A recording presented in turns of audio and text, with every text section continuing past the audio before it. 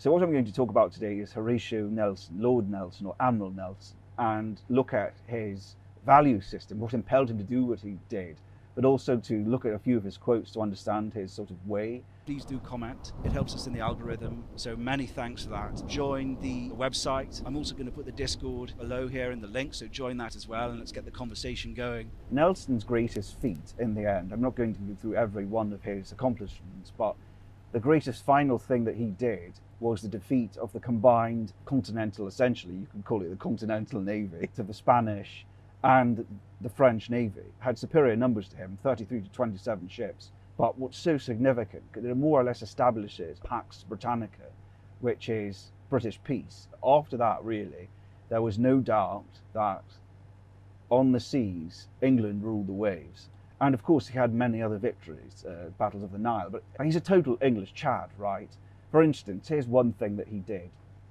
He was the only first officer in the British Navy in the last 280 years to lead from the front a boarding party. He leads it to take a Spanish ship, uses it as a platform to take another ship. This guy's so Chad, by the time Nelson got to Trafalgar for the final battle, he had one eye and one arm was removed, right? He reminds me of someone from Warhammer, right? One of those commissars or something that's still fighting without an arm and without an eye, but yet he still continued to do his duty.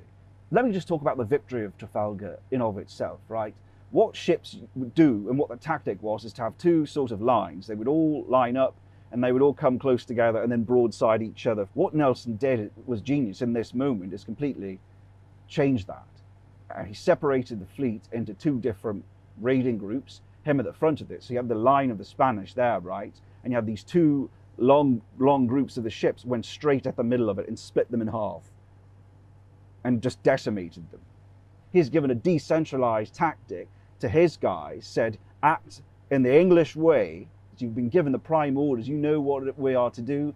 Improvise when you're there, do what you have to do. All the smoke is cut this fleet in half. They can't signal to each other. The top-downness is defeated by the decentralizedness of this breakup of force. So it's almost like Englishness defeated top-down continentalism in this one battle. It's true though, right?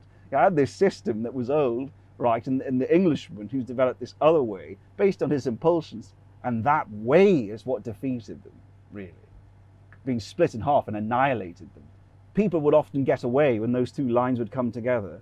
They could just flee backwards, right? But splitting them at half, his prime goal, like he said the whole time, was the annihilation, the defeat of the French. And so he did that and put himself at risk.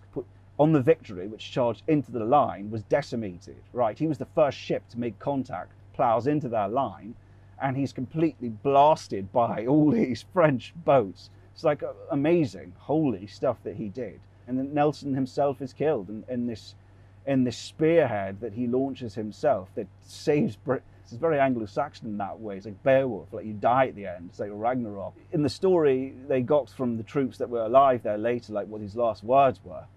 And his shipmate comes down below and he says, what goes to the battle, what goes to the battle? And he says that we've won the day, we've won the day. He says, thank God I was able to do my duty. His last moment, he says that's beautiful.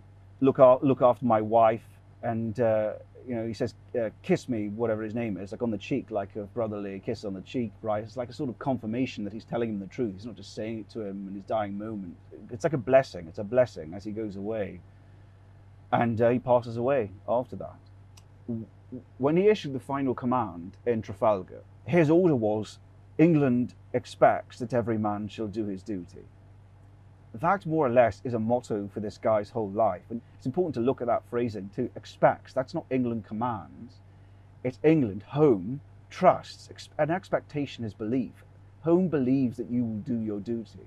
The only way to attack England is across the sea. And also the only real defense is the navy, because there was no standing army at home. His confidence came from England, because England had confidence and believed in him. Because think about it, like when you leave a port, the people that you wave goodbye, you're the last line of defense for them. So you leave port under the implicit idea that they have faith in you, the home has faith in you, And the truth of England expects too is that everyone is reliant on you. From an early age, an English sailor knows that he's reliant on the Navy as well. So this is the only thing standing between the enemy and the people at home and everyone I love. It really is a thing from the English perspective that you need to see. You were born in a place where you're surrounded by sea. For you, it's a prime value. And so for him to say England expects, as England believes, the home believes in you, applied in when you left, that they are relying on you, they trust you, right? That's what Nelson was saying to them all. And he felt that his entire career, is that this trust had been placed in me to protect the home and the things I value, because the home is holy. He puts himself last. You can see it in how he acts. He even says, the reason why I risk myself in the shot of our enemies by standing in front is that if I didn't, I'd be at risk at taking shot from my allies, right? And there's a truth in that, because if you're ordering people to go out and do this thing, and you're not doing, they're more likely to mutiny, that you're not taking the risk, you're not their brother. He'd even quote Shakespeare as well. It says, my band of brothers, this lucky few.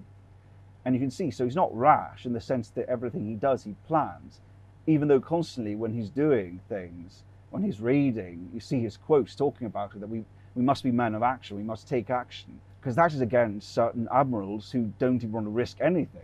Yet he doesn't risk for risk's sake. Like another example, what he did was he was chasing a French fleet across all the way to the Bahamas, and he could have destroyed them.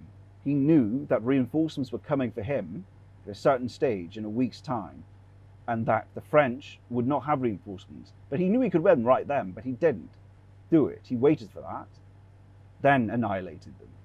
So you see prudence there, right? Because he knows he's not going to lose him in 1 week. He knows that. So he's not putting his troops at risk for no reason. No, he's saying, okay, there's a window here. Within that window, I can increase the probability. But if that reinforcement was not coming, he would have attacked them and annihilated them.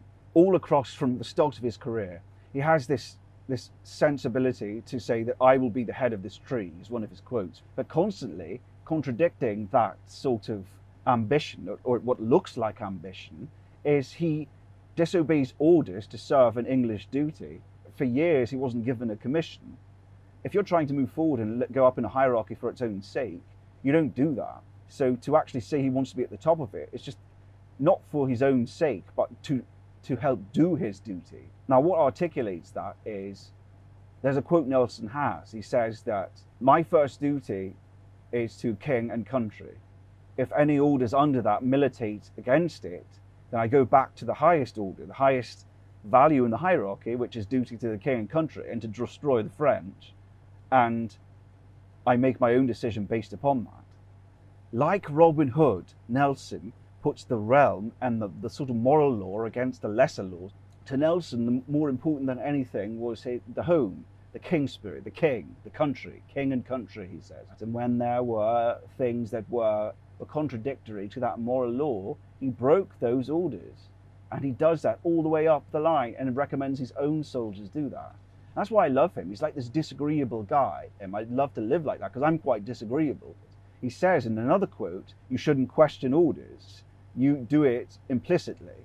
But he says to the same seaman that to be an officer, you must be a seaman. You cannot be a good officer without being a gentleman. And what it means is that you can't be a good, because good is a valuation, right? It comes out of the moral order, which comes out of the narrative order. And that's what a gentleman is. He's embodied the narrative and normative or moral order, has the values in him. Then you're a good officer. And only once you do that can you then break rules. Of course, follow orders, because you don't know yet. It's like telling an apprentice, follow orders first. Follow orders until you know how it works. The reason why Nelson became so famous is because the people were behind him. He would do certain things and newspapers would come and attack him for it.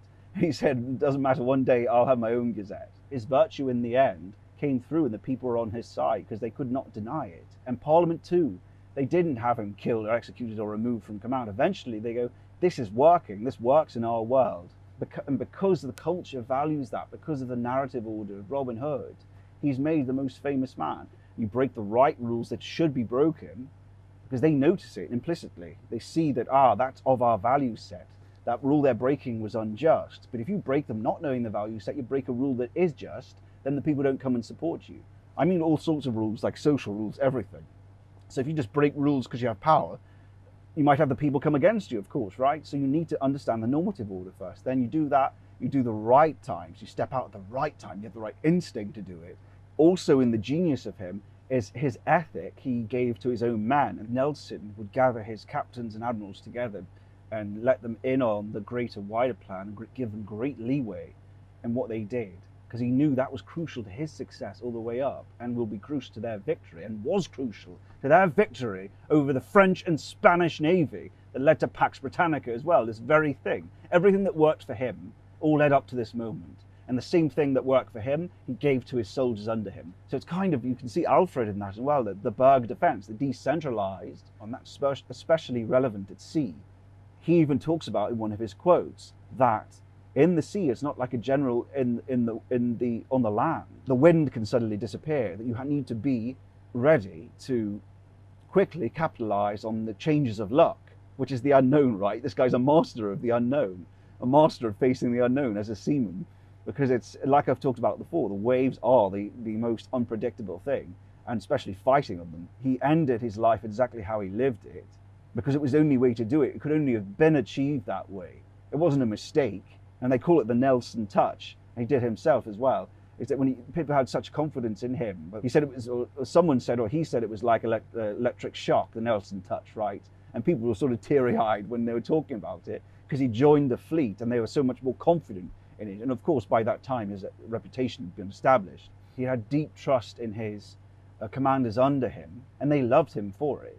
We love a benevolent authority, and when I say authority, I mean a just thing, a thing that is connected to the narrative and normative order and the values that we cherish. Like they saw it in his values and how they acted, and that made him sort of, he almost became a legend, like enchanted him and gave them such confidence in him and themselves. They're on board with it, because it's part of their being as Englishmen. You're the ring giver. It said of English sailors that they were undefeatable. They'll fight forever in service of this idea, the king spirit, this idea of freebornness, because they're fighting for something that's in them. They're not so good under torture, right? Or they won't be able to run off a roof like the Tsar, because all you believe in is the god emperor, the Tsar, the god, or the Japanese, right? Who were suicide into ships, but together, fighting for home as freeborn, they're undefeatable. It's fighting for something greater than you that lives on. That's what made the English sailors powerful. That's what made Nelson more powerful.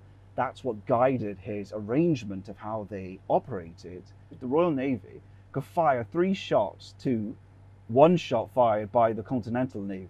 They were that well trained and drilled. And people might say, oh, it's just because they were trained and drilled. No, but they did that because they were impelled to. Like the English Navy were great because they knew the whole of England relied on them for their defence. They were the watchers on the wall. Because it's a sea nation that's surrounded by sea, constraints develop value sets.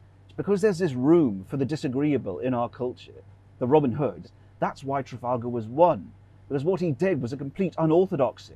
He was unorthodox in the right time, in the right way, by charging the line. Every other battle was the pitched battle, like I said, going towards each other. He charges in the middle of it and decimates them because he knew the rules and broke them at the right time, and he did that across his whole career. I think this is a kind of behavior set that works in an English value system. If you're in the Chinese Navy, or even some continental navies, if you do that sort of thing, you probably get your head chopped off. You don't say, okay, in this culture, if I do that, people will support me. No, not necessarily. Because Nelson did it, he doesn't break the rules until he has his own ship. So he's a bit dangerous to the people that he's working with. And so our advice we should take from that is to know when to do it, of course. Accrue some power around you, some protection. Be dangerous in some way, then you can do it with prudence. And then the culture will allow it to some degree. Leading from the front, if you're putting your men at risk, you need to be in the same risk. If you don't do that, they won't have confidence in you. And they'll think, why does he sit back there? He says to young officers around him, this is great advice for any young man, whatever it is, don't be discouraged by the momentary sorrow that you experience. Think, what have I done for my own improvement? And also, what have I done for my country? This works on 2 levels. Firstly, what have I done for my own virtue, towards my own making myself a better man? Is that if you haven't done much, it gives you things to do. So you go, well, I haven't done this and I could do this and that'll fix it. And that gets rid of that sorrow. But after that, when you do start doing that and enacting virtue, is that if you have sorrow about how you're being treated, is that our people aren't recognizing this, as happened to Nelson, is that he didn't get commissions for a long time because he had competitors, right? People that were clawing up the greasy pole. What happens if you're feeling sorrow in those moments? You think, what have I done? Well, I'm doing everything I can for my own self-improvement. And then you have solace in that I'm controlling everything I can control. And also thinking about what have I done for my country? I'm doing it all for the value hierarchy. And so that gave him solace in those dark moments, thinking about that. You could do the same, leading from the front, decentralized action, disobeying certain orders at the right time for the higher order of things. And that's why he's a great English hero. And that's what we can take away from him, is be like that, Robin Hood.